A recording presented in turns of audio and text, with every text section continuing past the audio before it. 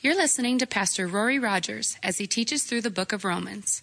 If you have your Bibles ready, let's join him now. Romans 14 is where we're at. And as you flip there, you can stand up and we'll read the whole chapter together. It says this: "Receive one who is weak in the faith, but not to disputes over doubtful thing.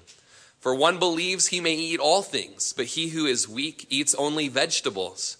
Let not him who eats despise him who does not eat, and let not him who does not eat judge him who eats, for God has received him. Who are you to judge another's servant? To his own master he stands or falls. Indeed, he will be made to stand, for God is able to make him stand. One person esteems one day above another, another esteems every day alike. Let each be fully convinced in his own mind. He who observes the day observes it to the Lord, and he who does not observe the day, to the Lord he does not observe it. He who eats, eats to the Lord, for he gives God thanks. And he who does not eat, to the Lord he does not eat, and gives God thanks. For none of us lives to himself, and no one dies to himself. For if we live to the Lord, and if we die to the Lord. Therefore, whether we live or die, we are the Lord's. For to this end Christ died and rose and lived again, that he might be Lord of both the dead and the living. But why do you judge your brother, or why do you show contempt for your brother? For we shall all stand before the judgment seat of Christ. For it is written, as I live, says the Lord, every knee shall bow to me, and every tongue shall confess to God. So then each of us shall give account to himself to God. Of himself to God. Therefore, let us not judge one another anymore, but rather resolve this, not to put a stumbling block or a cause to fall in our brother's way. I know and am convinced by the Lord Jesus that there is nothing unclean of itself, but to him who considers anything to be unclean, to him it is unclean. Yet if your brother is grieved because of your food, you are no longer walking in love. Do not destroy with your food the one for whom Christ died. Therefore, do not let your good be spoken of as evil, for the kingdom of God is not eating and drinking, but righteousness and peace and joy in the Holy Spirit. For he who serves Christ in these things is acceptable to God and approved by men. Therefore, let us pursue the things which make for peace and the things by which one may edify another. Do not destroy the work of God for the sake of food. All things indeed are pure, but it is evil for the man who eats with offense. It is good neither to eat meat, nor to drink wine, nor to do anything to which your brother stumbles or is offended or is made weak. Do you have faith? Have it to yourself before God. Happy is he who does not condemn himself in what he approves. But he who doubts is condemned if he eats, because he does not eat from faith. For whatever is not from faith is sin." Let's pray over this message today entitled, "The Law of Liberty and Love." Lord, as we come to this passage dealing with Christian freedoms, Christian liberties, things that we are able to do because of the gospel, Lord, would you just build a deep foundation and establish and remind us of the deep foundation of agape love, of Christian love, as you were driving home so hard in Romans chapter 12 that our love should not be with hypocrisy, and that we're to be kindly affectionate to one another with brotherly love, in honor, giving preference to one another. Lord, as you told us last week, as Kevin spoke, that we're to owe no one anything except to love one another, and that when we love one another, the law is fulfilled. Lord, that we might love our neighbor as ourself today. We pray for your Holy Spirit to speak, Lord. Lord, that the Holy Spirit would bring freedom and bring maturity to the weaker brother. Lord, that the Holy Spirit would bring sensitivity and love and compassion to the stronger brother. And Lord, that you would be glorified in the way Calvary Chapel of Crook County uses and celebrates and worships you through the freedoms you've given us. We bless you, God, in Jesus' name. Amen. Go ahead and be seated. The issue of Christian liberty or Christian freedoms is always confronting the believer and the church who tries to please God with their behavior. What can a believer do, and what should he or she not do socially or on a personal level? Well, there's been a lot of different opinions in the past. In the late 1800s, choirs that wore robes were considered worldly and carnal by some Christians. Or a Christian from the South would be repelled by a co-ed swim party, while at the same time, the Northern brother would be offended to watch the Southern brother light up a cigar. A Christian from Canada would think it would be worldly for a woman to wear a wedding ring, while a Christian from Europe would think it was almost immoral for a wife not to wear a symbol of her status. A Christian man from Denmark cringes over British Bible school students who play football, while at the same time British students would look down on the Dane for smoking a pipe. As Charles Spurgeon was criticized for riding in a first-class compartment on a train between speaking engagement, a man came up to him and said, "Mr. Spurgeon, what are you doing up here? I am riding in the back in third class, taking care of God's money." Well, Spurgeon replied, "I am here in first class, taking care of the Lord's servant." I thought it was funny, but probably because I travel a lot and I'm always trying to schmooze my way into first class. Two of the most famous Christians and pastors in the Victoria era England were Charles Spurgeon and Joseph Parker. These guys were mighty men, mighty preachers of the gospel. They were friends and they fellowshiped together, and they would often share each other's pulpits. One day they had a disagreement. Spurgeon accused Parker of being unspiritual because Parker attended the theater.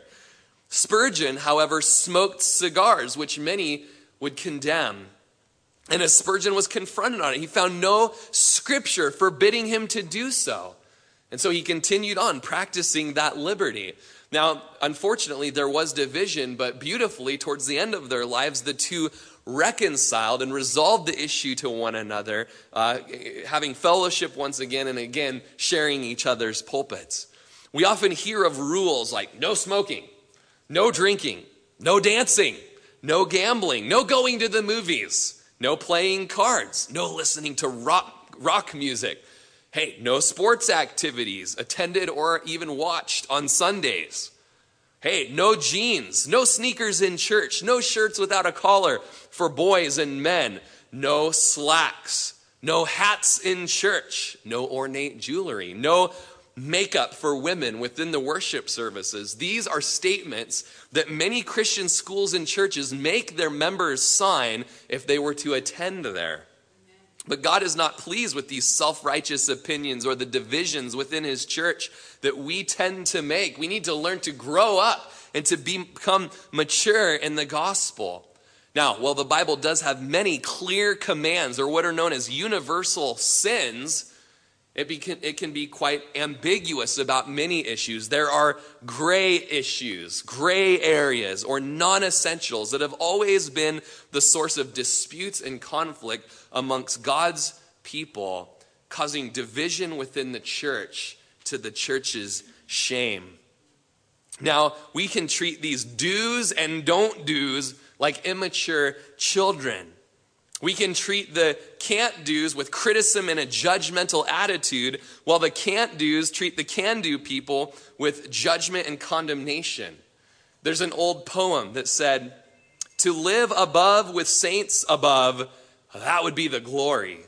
But to live below with saints we know, well, that's a different story." You know, we are a church made up of people that are in the process of sanctification. None of us are perfect. None of us are sinless. And if you're looking for the perfect church, I hate to tell you, I'm warning you, this isn't it. All right? I'm here, for one thing, and so that automatically disqualifies us. But if you do perhaps find that perfect church, I encourage you not to join it, because you'll ruin it.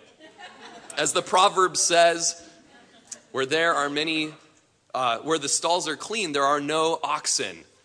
But it also says, oh man, there's a lot of strength that comes from oxen.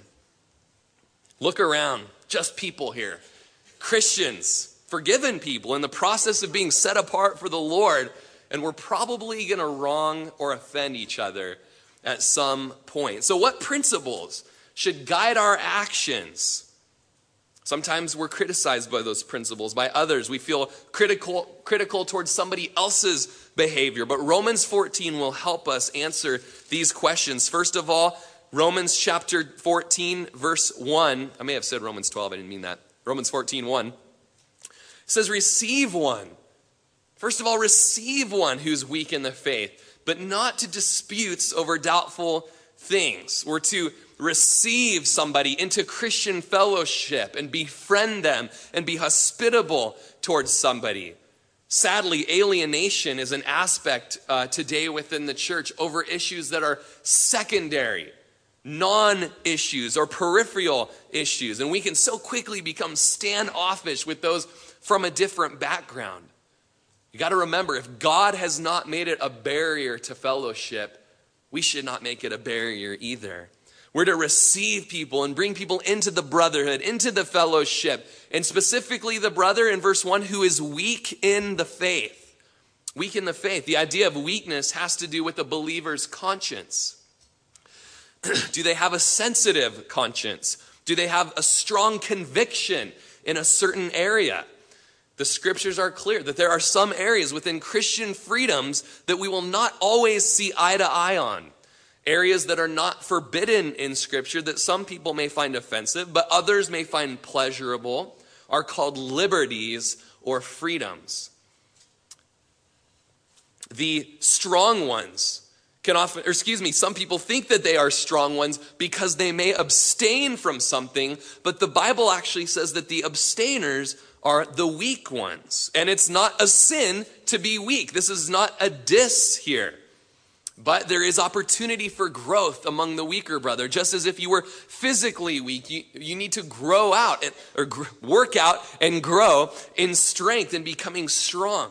Exercising your faith in this case, becoming spiritually strong and growing and strengthening. Dr. Constable is a professor from Dallas Theological Seminary, and he says that the weak in faith have an overly sensitive conscience about doing things that are permissible for a Christian. A sensitive conscience is a good thing, but it can sometimes lead a person to restrict his or her freedom unnecessarily. Paul urged the stronger Christian who appreciated the extent of his freedom to accept the weaker brother as an equal. Nevertheless, he was not to accept him and then condemn him mentally, much less publicly, for his scruples or for his offenses or for his weakness. And so there are some with their sensitive convictions. They are vegetarians only. We'll see in this text. There are some who do not allow their children to play video games or to listen to rock music or any type of music if it's not played on K-Love. Some people have a no smoking placard put on their garage door just to make it perfectly clear we do not smoke within this household. Some people don't allow card playing or tattoos or piercings or the internet within their home. They have no TV within their home, feeling that it is wicked and immoral as in totality, that dancing should be forbidden. No waltzing or doing the jitterbug. That birth control is sinful. Having convictions or a sensitive conscience is a good thing until one becomes self-righteous or until division comes within that area. I love what Pastor Bob Caldwell from Calvary Chapel, Boise said when I was listening to him this week. He said, respect the level of a person's understanding or knowledge about truth and the response of their conscience to that understanding. Because your conscience is a gift, your conscience is a gift from God and can moderate your decisions about right and wrong predicated by how much truth you have. If you have limited truth, your conscience is going to genuinely respond to something based upon that knowledge or lack of knowledge. We all come from different backgrounds. Man, we've got former Baptists in here. We've got Assemblies of God folks that come to our church. We've got Foursquare. We've got Lutheran. We've got all kinds of backgrounds. Church of Christ. We all have different backgrounds. We've all been taught Bible studies, and we've all been brought up through different styles of music or different ways of teaching or different standards of dress that you might wear to church. And the list goes on and on and on and on. And so it's okay to be sensitive to the different people's convictions. It's good to respect their knowledge of truth as they are growing, and we're all growing. And as we come together to Calvary Chapel of Crook County, and together we come to the word and we rightly divide it and we pull it apart and we apply the gospel of grace, we're all going to grow in different ways and in different areas. This weakness that we read about, as Jamieson, Fawcett, and Brown in their commentary says, it's not the one that's weak in truth believed. It's him whose faith wants that firmness and breadth which would raise him above small scruples. And he says, don't bring these people, he says, bring them in, but don't bring them in with the intent to fight with them and to have disputes and fighting over things that are non-essentials. Can God make a rock so big that he cannot move it? Well, let's just get into that. What about the use of the charismata within a church service and spiritual gifts? Some churches have divided over the debate between Calvinism and Arminianism. Or worship, should it be on Saturday or Sunday? Should we wear a suit or a dress to church versus jeans, shorts, and flip-flops? And we all know we get a little bit cash around here, especially in the summertime. What about no music versus music with drums versus a cappella? You know, it's interesting as people don't like the drums and the bass and the guitar. Let's just go back to hymns. Let's just sing A Mighty Fortress Is Our God. And then as you study church history, Martin Luther wrote A Mighty Fortress Is Our God from the tune of an old bar song. And so you can just picture bum, bum, bum, bum, bum, bum, bum, bum, bum, bum, and the ale slashing everywhere. And it's like, goodness gracious. We should just hum like the monks. Did you know that the monks, okay? As J.B. Phillips says, welcome a man whose faith is weak, but not with the idea of arguing over his scruples. Or the ESV, welcome him, but not to quarrel over opinions or disputable matters. There's another poem that says, believe as I believe, no more, no less, that I am right and no one else confess. Feel as I feel, think only as I think, eat what I eat and drink what I drink. Look as I look, do always as I do, then and only then will I fellowship with you. And sadly, that's many of our positions within the church. But we're warned by Paul not to welcome a younger believer or a weaker believer into the fellowship with the intent to straighten him out in regard to his weak conscience or for the sake to just argue with him. St. Augustine said, man, in the essentials, I don't know if he said man at the beginning. Dude, in essentials, we must have unity. In non-essentials, we must have liberty. But in all things, we must have charity or love. The essentials would be things such as the inspiration and inerrancy of the scriptures, the deity of Christ, the resurrection of Jesus from the dead, the Trinity. As Jesus says, unless you believe I am, you will surely die in your sins. Salvation, that it's by faith in Jesus Christ alone, not faith plus anything, but faith alone that saves us. There needs to be room to accept other bodies who see things differently. You know, perhaps they use the gifts of the Spirit in another way. But you know what? Dividing over these things, it's not good. We are united in the essentials. We have liberty in the non-essentials and charity in all things. Two examples of scruples that we see here in Romans chapter 14, or disputable things are given. First of all, in the area of food, all right? Jewish meat versus veggies, in a sense, was what was being argued over there in Rome. And secondly, days of the week, special days to worship on, diet and days. And so let's tackle, first of all, the scrupulous subject of food. Now, this was a big issue. There were a lot of laws in the Mosaic sense dealing with clean and unclean foods. But the gospel had brought great joy in liberating from these strict diets. That now a Jew could actually, order the surf and turf platter at McGrath's, or get a bacon sundae at Burger King, a little bacon with my vanilla ice cream and chocolate and caramel. It's delicious. I just want you to know. It'll be your last meal, but it'll be a good meal. And yes, it's actually a meal in and of itself. But imagine a Jewish person getting saved and no longer going to fellowship within the synagogue, But they go to this new church, all right? Or imagine being a Jew that lives in the area of Ephesus, all right? And you no longer go to the synagogue, but you go to this church filled with Jews that have become Christians and pagans that had just, last week they were over worshiping at the temple of Diana, and now they're in here at Calvary Chapel of Ephesus, and they're worshiping. And then after the service, we've got the potluck time. And, and one guy brings crab, and another guy brings, lettuce wrapped carrots or something like that. And all of a sudden there's this big blow up and everybody's screaming at each other. I can't believe he brought crab to the feast. He's going to hell for sure, And then over on this end, well, who are you to judge, you goody two-shoes?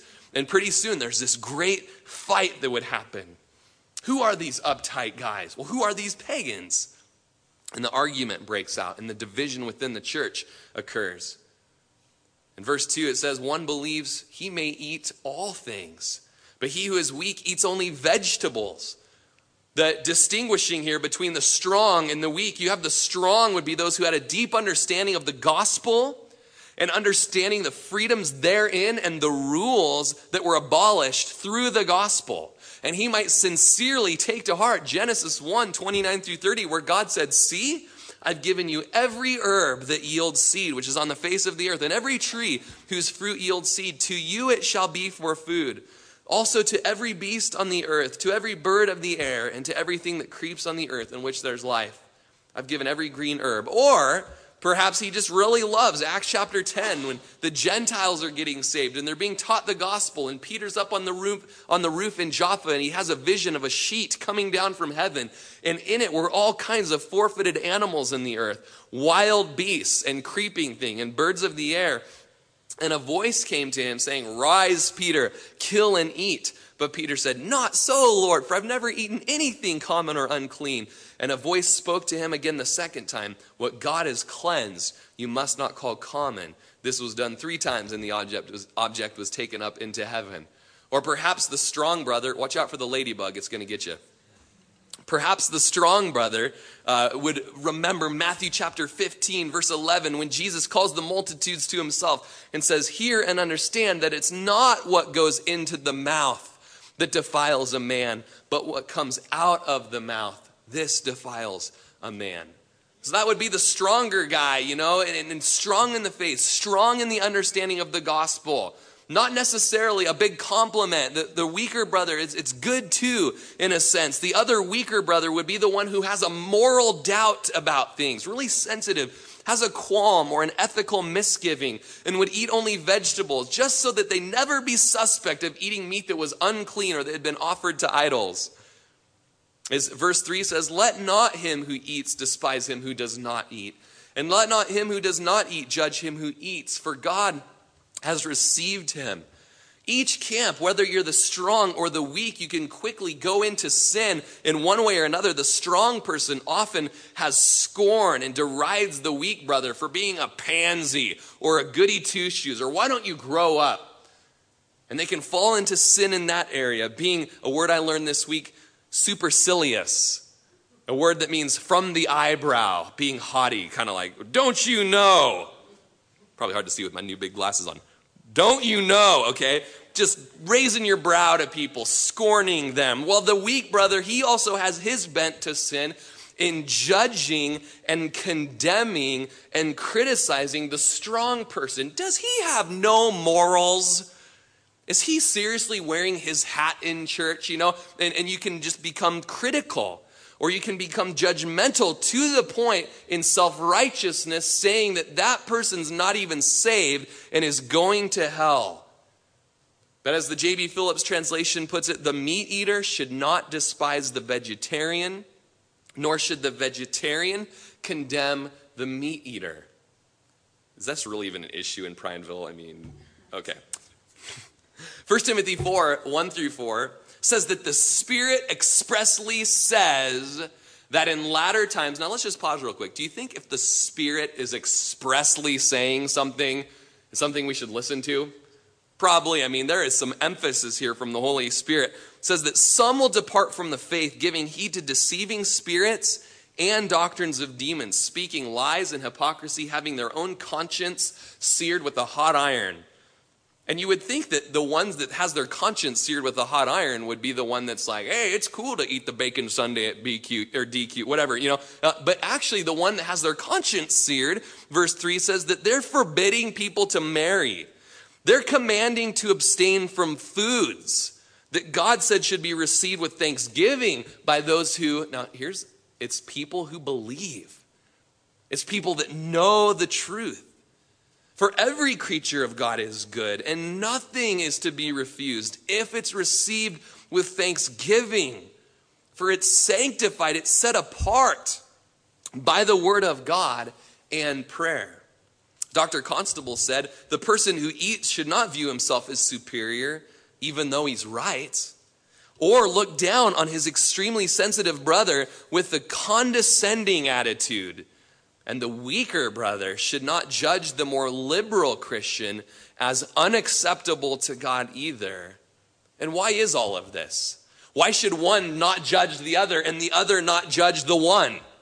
Because as the end of verse 3 says, God has received him. Now remember, we are talking about conscience things. We are talking about non-essential things. We're not talking about universal sin. We're not talking about doctrinal truths, all right? We're talking about liberties and freedoms, things that are gray areas in the scripture, things that are even allowed and spoken of to be allowed within the scripture. We're talking about believers here, people who God has received. That means they're going to heaven. It means they're born again. It means they're justified by grace through faith in Christ alone. And so there's to be a yielding to one another in love. Why? Well, because God has received him or her. Why not condemn them? Well, because God has received them. They are brothers and sisters saved by grace just like you are. Verse 4 goes on to say, who are you to judge another's servant? To his own master he stands or falls. Indeed, he will be made to stand, for God is able to make him stand. This is a brother. This is a fellow servant of our master. The word servant speaks of somebody who is busy being about their master's business. This is a believer. This is a co-laborer for the gospel, whether he's a weak guy or a strong guy, either way. But let's be honest, if we were all busy doing what we should be doing, that is serving the Lord and furthering the kingdom, we'd have a whole less time being critical of another brother or judgmental towards another sister. How quickly we fall into sin of gossip and slander and criticism when we're idle for the kingdom. When it comes to a believer who enjoys or abstains from liberties afforded by him from the gospel, don't decide his or her spirituality based on that. Don't condemn this believer because his master will sustain him. Now, judgment is spoken of here in both of these verses, in 3 and in 4. And the word judge is krino in the Greek. It means to condemn somebody. To condemn somebody, really to hell.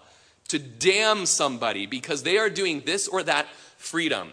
They are going to that form of entertainment, going to the theater. They are smoking a cigar. They are having a glass of wine. They are having a beer. They are eating vegetables. They are not eating vegetables. And damn them for doing it.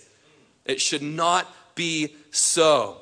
The scriptures speak clearly on something, that we are to relay to one another things in loving ways. If a brother is caught in an adulterous affair, you don't just let it slide, but you go and you confront that brother.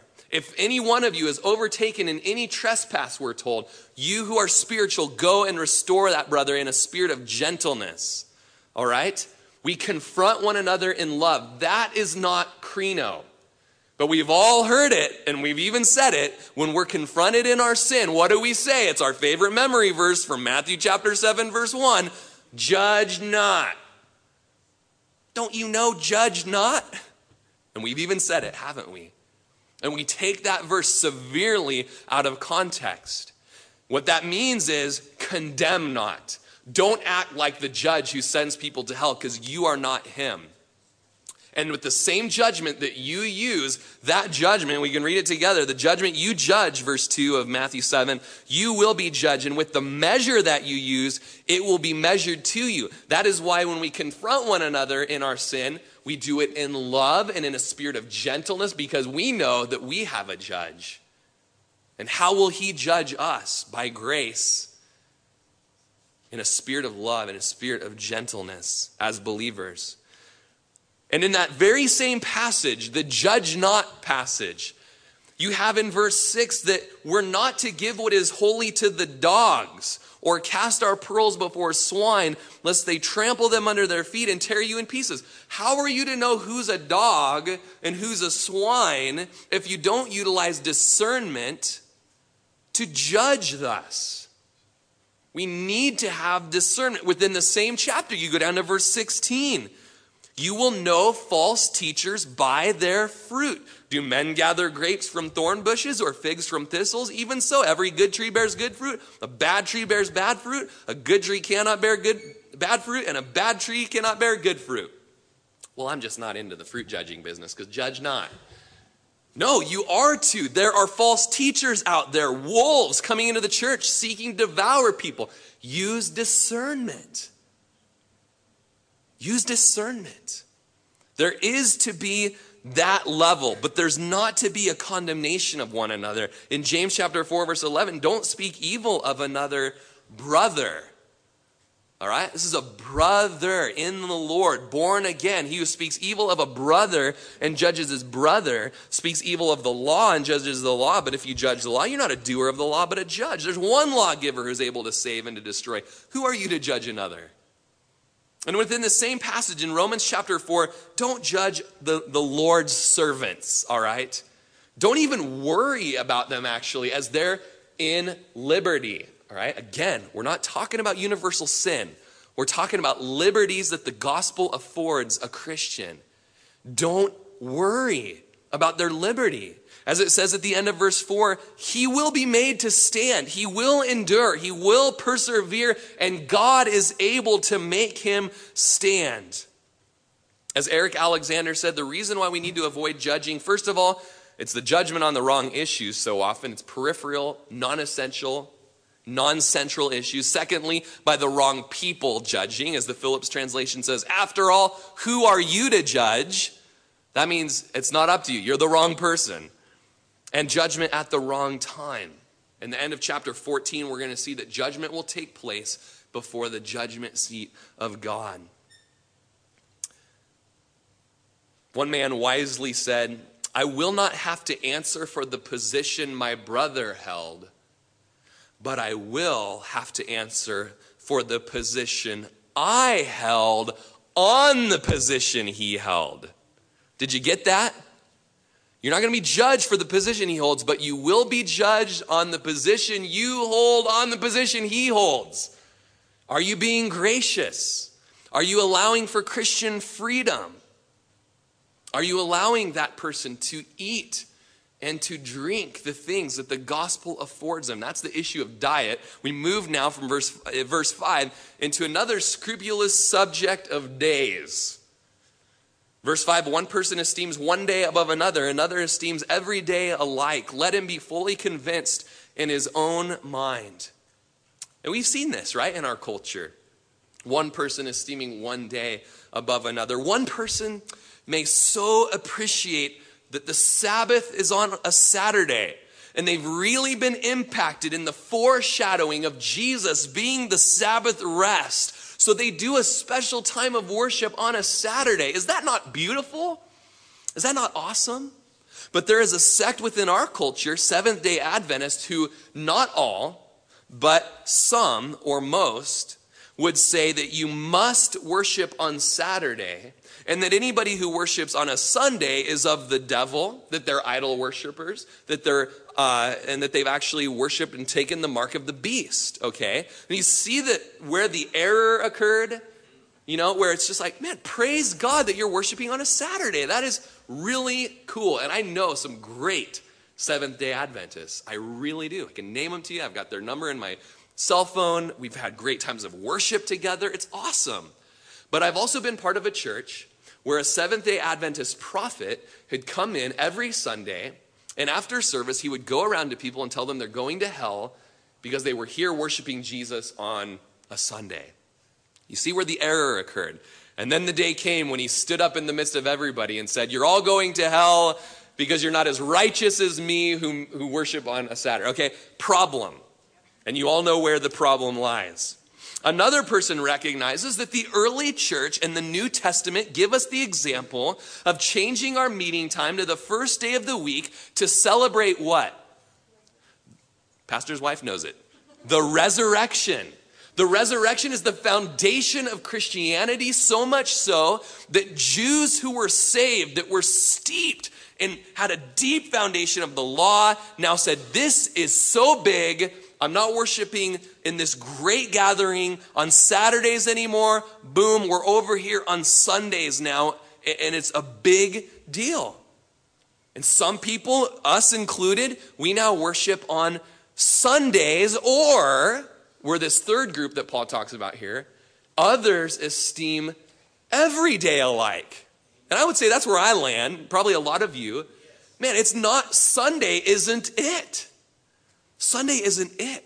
We get to worship Jesus and even gather on a Monday, on a Wednesday night 242 group. Someday we may have a Saturday night prayer meeting or a Saturday night, worship service or Bible study. We might even have a service, full on, full blown. We might teach the Bible on a Saturday.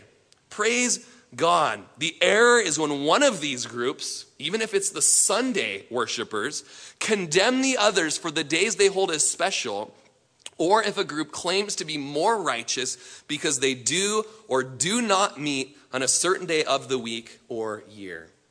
As I was serving down at the Oasis, I was condemned for celebrating Easter, Resurrection Sunday, as we call it. We have the freedom to celebrate Resurrection Sunday and maybe even call it Easter. Other people offended that there might be Christmas trees in the church. You know what? The Christmas tree just looks like it's got snow on it, all right? Deal with it. It's pretty. It kind of reminds us of the outdoors. We're not worshiping, Balak. I can't even remember. I know what it is, but, there's some backgrounds with all of that. As Galatians chapter 4, verse 9, Paul was defending grace big time to the region of Galatia.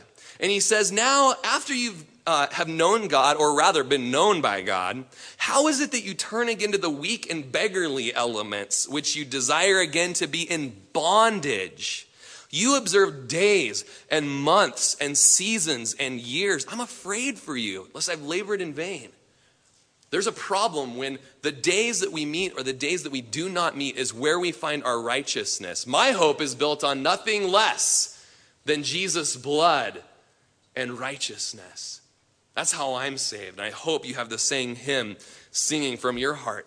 But let each of you, whether it's you worship on a Saturday, praise God, you worship on a Sunday, that's the big gathering for you. You worship every day of the week and you're at every stinking little Bible study you can get your hands on during the week. Let each be fully convinced in their own mind, we're told. And that's a good thing too. It's good to be fully convinced in your own mind. What we do not see in Romans chapter 14 is indecision on a subject in an effort to keep the peace. Well, I just don't know, and I'm not even going to look into it. No, it's good to look into it. It's good to know the word. Do you guys remember Romans chapter 12, verse 2? And do not be conformed to the world, but be transformed by the renewing of your mind, that you may prove what is the good and perfect and acceptable will of God. It is good to know our word. It is good to know our gospel. It is good to be fully convinced in our mind. In the essentials, unity. In the non-essentials, liberty. In all things, charity. Verse 6, he who observes the day, observes it to the Lord. You want to worship on December 25th that Jesus Christ was born, even though he technically wasn't born until like late April? Praise God. Do it. And then in April, worship God that he came down and became flesh. Do it again. Amen. Why not worship him every day for doing that? The great condescension. Praise God. But whether you observe the day, do it to the Lord. If you don't observe the day, verse 6, to the Lord, he does not observe it. He who eats, eats to the Lord, for he gives God thanks. And he who does not eat to the Lord, he does not eat and gives God thanks. Something that you learn as a Bible student is to circle repeated words and phrases because there's meaning in it, there's message in it. To the Lord, to the Lord, to the Lord. Give thanks, give thanks, give thanks. Colossians chapter 2, verse 16, let no one judge you in the food that you eat or the drink that you drink. Universal sin of drunkenness, don't get drunk with wine. Universal freedom of having a glass of wine or a beer. Don't let anybody judge you in that. We'll get more into sensitivity in that area later on in the chapter. But don't let anybody condemn you or damn you. Don't you dare be condemned. All right? Who is he who condemns? Romans chapter 8. It's not Jesus. He's at the right hand of the Father, and he ever lives to make intercession for you. As we go on there in Colossians chapter 2, verse 16, or don't let anybody judge you in regarding to a festival or a new moon or Sabbaths, which are all a shadow of things to come, but the substance is Christ. He's the fulfillment of all the feasts, of all the Sabbaths. Let no one cheat you of your reward, taking delight in false humility or worship of angels, intruding into those things which he's not seen, vainly puffed up in his fleshly mind. You guys, if you begin to get legalistic to the point where this freedom or your sensitive conscience causes you to damn or condemn somebody, you've crossed into the error field. But when an individual is observing or not observing to the Lord, eating or not eating with thanks, they're in a good place. You will see a theme within our liberties that in whatever we're doing, it's to be done in obedience to the scripture, with a thankful heart to the glory of God, as we read to the Lord. We are created to be worshipers in everything we do, and we cannot be worshiping when we've encroached into the universal sin category. You just can't worship God in your sexual immorality or in your adultery. People try to do it. They're being deceived by the enemy. But you can worship God in the universal liberties areas, the things that we've been afforded by the gospel of grace. One man may sit down with his veggie bowl and thank the Lord. Another guy sits down with his tri-tip surf and turf platter and he gives thanks to God. Amen? Not a vegetarian. But if you are, God bless you. If you're a vegan, we pray for you. Just kidding. 1 Corinthians 10:31, therefore, whether you eat or drink in whatever you do, you guys have it up there. Come on, people. Don't act like you didn't bring your Bibles. Whatever you do, do it for the glory of God. The glory of God. Verse 7, none of us lives to himself, and no one dies to himself, which is a convicting verse. Because a lot of us, we are all about building the kingdom of self. It's all about self. It's all about me. You got to watch Brian Regan. He's one of the funniest comedians, but he talks about the me monster. The me monster. It's all about me. And someone's trying to tell a great story of some great trip that they went or a great jump they did on their skis. And you just got to interrupt them and tell them about the great jump you did on your skis because you're better than them. That's us, man. We're all about me. I'm better than you. What I do is better than what you do. And I live for myself. I die for myself. My kingdom's for myself. What I do for recreation is about myself. My week is for myself. My Sunday is for myself. My Monday night's for myself. Self. The me monster kind of got in there a little bit. But if you are a Christian, the gospel confronts your kingdom of self and tears it down by putting you in the company of community and other Christians who are going to rub you the wrong way, who are going to offend you, who you are going to need to bear with, who you are going to need to forgive, who you are need to be long-suffering with. Because he's chiseling down your kingdom so that his kingdom can rise. As John the Baptist said, he must increase and I must decrease. None of us lives to himself. None of us dies even to ourselves. As 2 Corinthians 5:15 says, he died for all, that those who would live should live no longer to themselves. It's not about you anymore, but for him who died for them and rose again. Verse 8, for if we live to the Lord, and if we die to the Lord. Therefore, whether we live or die, we are the Lord. As Jamieson, Fawcett, and Brown's commentary said, the truth is that we neither live or die as self-contained units. At every turn, life links us to God, and when we die, we come face to face with him. If you are going to have a beer, you have a beer to God. If you are going to go to the theater, you go to the theater for God. Now, if that theater encroaches into sinful place, it's good to leave. Or if your beer is borderlining onto a sin, it's good to stop. It's good to move on. All right? You're doing it to the Lord. If you're living to the Lord. If you're dying to the Lord. And it's interesting here that Paul brings up life and death during a subject that seems to deal with smaller things than life and death. Why does he do that? It's interesting that he brings up two absolutely different ends of the spectrum, which is life and death. Two totally different ends. And that life can be glorifying to God, and that death in any way, shape, or form can be glorifying to God. And that liberty and freedom in non-essential things can be glorifying to God. And conviction and sensitive conscience, which can often seem at the opposite end of the spectrum, can be glorifying to God. And these are true Christian freedoms. Verse 9, for to this end Christ died and rose and lived again, that he might be the Lord of both the dead and the living. The grand object of his death was to acquire this absolute lordship over the redeemed, both in their living and in their dying, as his of right, Fawcett and Brown say. I love that. They're living and they're dying. He's redeemed it all to be something that's glorifying to him. God is in the business. You read Ephesians chapter 1. He's in the business of redeeming all things back to himself. Why do you judge your brother, verse 10? Or why do you show contempt for your brother? We will all stand before the judgment seat of Christ. Now, this word judgment seat of Christ, it's the word bema in the Greek, the bema seat. And it's a judgment of reward. It's the same language of the Olympic Games judgment, where, you got the 1 and the 2 and the 3. I guess it's 1's up top, 2 and 3 down, and, who did the best, they're up top. There's a judgment, there's reward, there's medals given.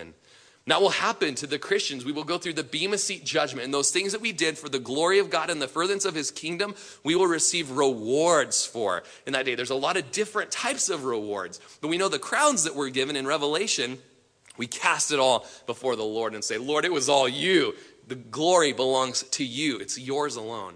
But there's a judgment time where we're judged based on our life here on earth. There's another judgment in the scripture we see in Revelation chapter 19 and 20 called the Great White Throne Judgment. And there in the Great White Throne Judgment, it's a judgment to the non-believers from the beginning of time who rejected the gospel of the Lord Jesus Christ, and their names were not found written in the Lamb's Book of Life. And anyone whose name was not written in the Lamb's Book of Life was cast into hell, the lake of fire, for all eternity, where there is weeping and gnashing of teeth. That's the Great White Throne Judgment. Christian, here today, you're not going there.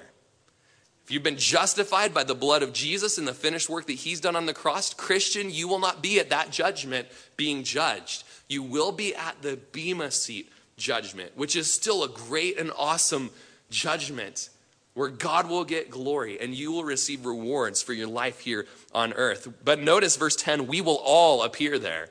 We will all appear for reward. Whether you're the weak brother who has a sensitive conscience or you're a stronger brother, a more liberal brother, you will appear before the throne as well. Verse 11, it's written, as I live, says the Lord, every knee will bow to me, every tongue shall confess to God. And Philippians chapter 2 prophesies of that day as well, where Jesus, who lived that life of humility and laying his needs and his wants and his desires down, he gives his life for us. And then he's exalted to glory, where one day every knee will bow and every tongue will confess that Jesus Christ is Lord, to the glory of God the Father. Verse 12, so then each of us shall give account of himself to God. You don't need to have a terror of that judgment in the sense of you're going to go to hell. That's not going to happen for you, Christian. But you will have a holy terror, as 2 Corinthians 5 says of this time, because you have one life to live, and it will soon be past, and only what you've done for Jesus will last. One life to live. Verse 13, therefore, let us not judge one another anymore. Can you underline this part? But rather resolve this, not to put a stumbling block or a cause to fall in our brother's way. In all of these things that we have liberties. I mean, some of us, we get a little bent out of shape on other things. Some of us, other things. There's a whole list of things that could really bum us out. But it's time to resolve it, all right? Those of you that are weaker brothers, dive in and keep studying the gospel. Look at the non-essential things. Are they really make it or break it cases? Are you having grace in those areas? Those of you that are stronger, you need to resolve in the second part of this verse, verse 13, not to put a stumbling block or cause to fall in your brother's way. And Paul goes on for the rest of the chapter to really exhort the stronger brother. It's up to you, like a big brother, to care for, to be sensitive to yield to the weaker brother. Okay? To yield to each other. We're to be so careful as stronger. And I say we, I'm the weaker brother in some areas. Those of you in whatever area it is, if you're the stronger, you need to be so careful not to stumble or influence somebody to do something against their conscience. We're going to read real quick 1 Corinthians chapter 8, which is like a parallel passage on liberties. And it's concerning things that were offered to idols. And so instead of idol worship meat, which probably doesn't offend a ton of you right now, insert whatever liberty you struggle with or you're sensitive to or you're strong in. Look at it. 1 Corinthians 8:1. Now concerning things offered to idols, we know that we all have knowledge.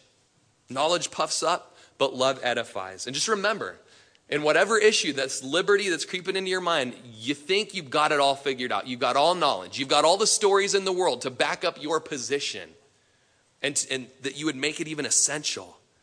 But the Bible hasn't gone there. We all got knowledge, but watch out lest your knowledge would puff you up. Let your love bring about edification. If anyone thinks that he knows anything, he knows nothing yet as he ought to know. But if anyone loves God, this one is known by him. Therefore, concerning the eating of things offered to idols, or the going to the theater, or the smoking the cigar, or the having the microbrew, or whatever it might be, it says, we know that an idol is nothing in the world, that there's no other God but one. Even if there are so-called gods, lowercase g, whether in heaven or earth, there's many gods, many lords. Yet for us, there's one God, the Father, of whom are all things, and we for him, and one Lord Jesus Christ, through whom are all things and through whom we live. However, there's not in everyone that knowledge. Everyone's not there, all right? If you're the stronger brother, everyone's not there. So you got to be sensitive. For some, with consciousness of the idol until now, eat it as a thing offered to an idol, and their conscience being weak is defiled. But food does not commend us to God. Neither if we eat are we the better, nor if we do not eat are we the worse. But beware, lest somehow this liberty of yours becomes a stumbling block to those who are weak. For if anyone sees you who have knowledge eating in an idol's temple, will not the conscience of him who is weak be emboldened to eat those things offered by idols? Now let me pause for a second. In this text, it seems to be pointing to a location and sensitivity rather than a total abstinence for all times and all places for the rest of your life globally. What we read of here in 1 Corinthians chapter 8 is a blatant lack of concern for another brother's conscience. You've got a guy that's eating in an idol's temple. He's got a lobster rib thing on, and he's got idol meat juice all over his face. And the weak guy's walking by and is stumbled by that. There's no sensitivity in the brother that we read of here. And because of your knowledge, shall that weak brother perish now? And here's his worth. For whom Christ died. But when you thus sin against the brethren and wound their weak conscience, you sin against Christ. Therefore, if food makes my brother stumble, I will never again eat meat, lest I make my brother stumble. Now that final verse kind of opens up this paradox here. How in the world can you have any liberties at all and yet have that closing verse of 1 Corinthians chapter 8? Can one walk in any liberties and at the same time never cause his brother to stumble? If you do your arithmetic, does love equal always abstaining from all liberties at all time, lest there's some chance of somebody being offended or even put out a little bit? Or does to partake of that liberty, drink, smoke, go there, listen to, pierce that, whatever, always equal destroying that person? Okay? I don't see that as being consistent with the all of scriptures. And so we're to resolve this. All right? And here's the deal. Those that are strong, be sensitive. And those that are weak, don't condemn and don't criticize. They've been granted the freedom to do those liberties, and don't rob them of the freedom that Christ has paid for. As you look at the outline of Romans chapter 14, you look at verses 1 through 13, and if you've got a pen with you, just mark on the side of your margin, verses 1 through 13, you've got a person binding the conscience of another. And you know what? You shouldn't do it. All right? Verses 14 through 21, you've got causing somebody to stumble. And you know what? You shouldn't do it. And then you have verses 22 and 23 at the end. An individual's faith. And that's what it all boils down to. We're going to speedily go through the rest of the chapter. In verses 14 through 23, we have no longer the law of liberty, but now we move into the law of love. I know and am convinced by the Lord Jesus that there is nothing unclean of itself, but to him who considers anything to be unclean, to him it is unclean. And you remember the words of Jesus there, that it's not what goes into a man that defiles him, but what comes out of the man that defiles him. And then the Pharisees, or the disciples said to him, do you know that the Pharisees were offended when they heard this saying? Sometimes that's offensive to the legalists. It's offensive to the religious to have a saying like that. Verse 15, yeah, that's true. But if your brother is grieved because of your food, you are no longer walking in love. Do not destroy with your food the one for whom Christ died. Now, underline that phrase, the one for whom Christ died, or circle it. And it's there that we see your brother's worth, his value. As Olsahausen said, I think that's German, the worth of even the poorest and weakest brother cannot be more emphatically expressed than by the words, for whom Christ died. Therefore, don't let your good be spoken of as evil, verse 16. Verse 17, for the kingdom of God is not eating, it's not drinking, but it's righteousness and peace and joy in the Holy Spirit. And the order there is important. You are righteous when you place your faith in Jesus. When you are justified, you then have a peace over your heart. You enter into the peace and the rest of God. And then you have the joy of the Holy Spirit. In verse 18, for when he serves Christ in these things, he is acceptable to God and approved by men. Now, isn't that interesting? As a guy is serving Jesus in righteousness and in peace and in joy of the Holy Spirit, he's accepted by God and approved by men. There's the horizontal and the vertical approval. Verse 19, therefore let us pursue the things which make for peace and the things by which we may edify another. Now, I want you to underline the phrase edify another. And notice that there's mutual edification that goes on here. The New Testament in Ephesians chapter 5 says that we're to yield to one another in love. And James tells us that wisdom from above is yielding. There's a mutual edification between the strong brother and the weak brother. This does not mean that weak people get to make all the rules. And it does not mean that strong people get to make all the rules. This is not a competition. There's no winning or losing between God's people. How do you win? You win by esteeming the other person's need as better than yourself. If you're weak, you esteem the stronger person's need. If you're strong, you esteem the weaker person's need. And you do what somebody I know once did when he condescended and he came down and he humbled himself even to the point of death. Jesus. We live like Jesus and we esteem the other person's needs and sensitivities and desires as better than our own. and we lay our lives down for our brothers, and we edify one another. Verse 20, do not destroy the work of God for the sake of food. All things indeed are pure, but it's evil for the man who eats with offense. The apostle sees in whatever tends to violate a brother's conscience the incipient destruction of God's work. For every converted man is that. He's a work of God. Verse 21, it is good neither to eat meat, nor to drink wine, nor to do anything by which your brother stumbles or is offended or is made weak. Even though, Paul says in 1 Corinthians chapter 10, verse 23, all things are lawful for me, but not all things are profitable. All things are helpful for me. All things are lawful, but not all things edify. And then Paul says, let not anyone seek his own, but each the other's well-being. Verse 22, do you have faith? Have it to yourself before God. Happy is the one who does not condemn himself in what he approves.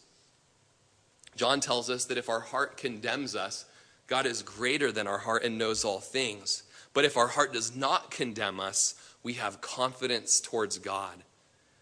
You know, there's something about knowing the gospel and understanding God's grace that brings about more of the liberties.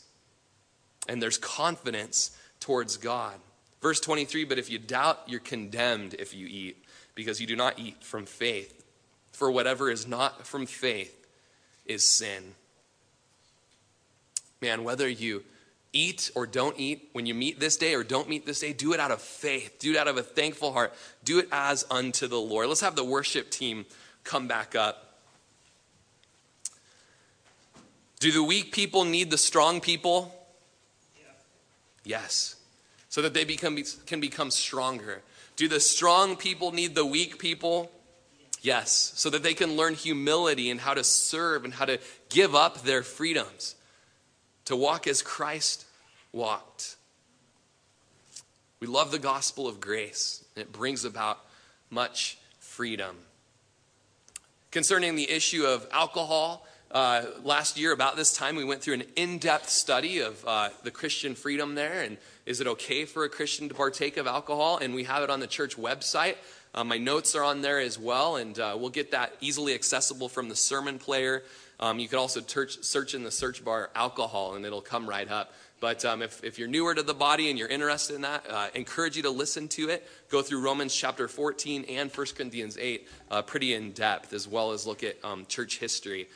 So, at Calvary Chapel of Crick County, concerning liberties, we ask that everyone act according to their conscience and according to the word of God when it comes to liberty.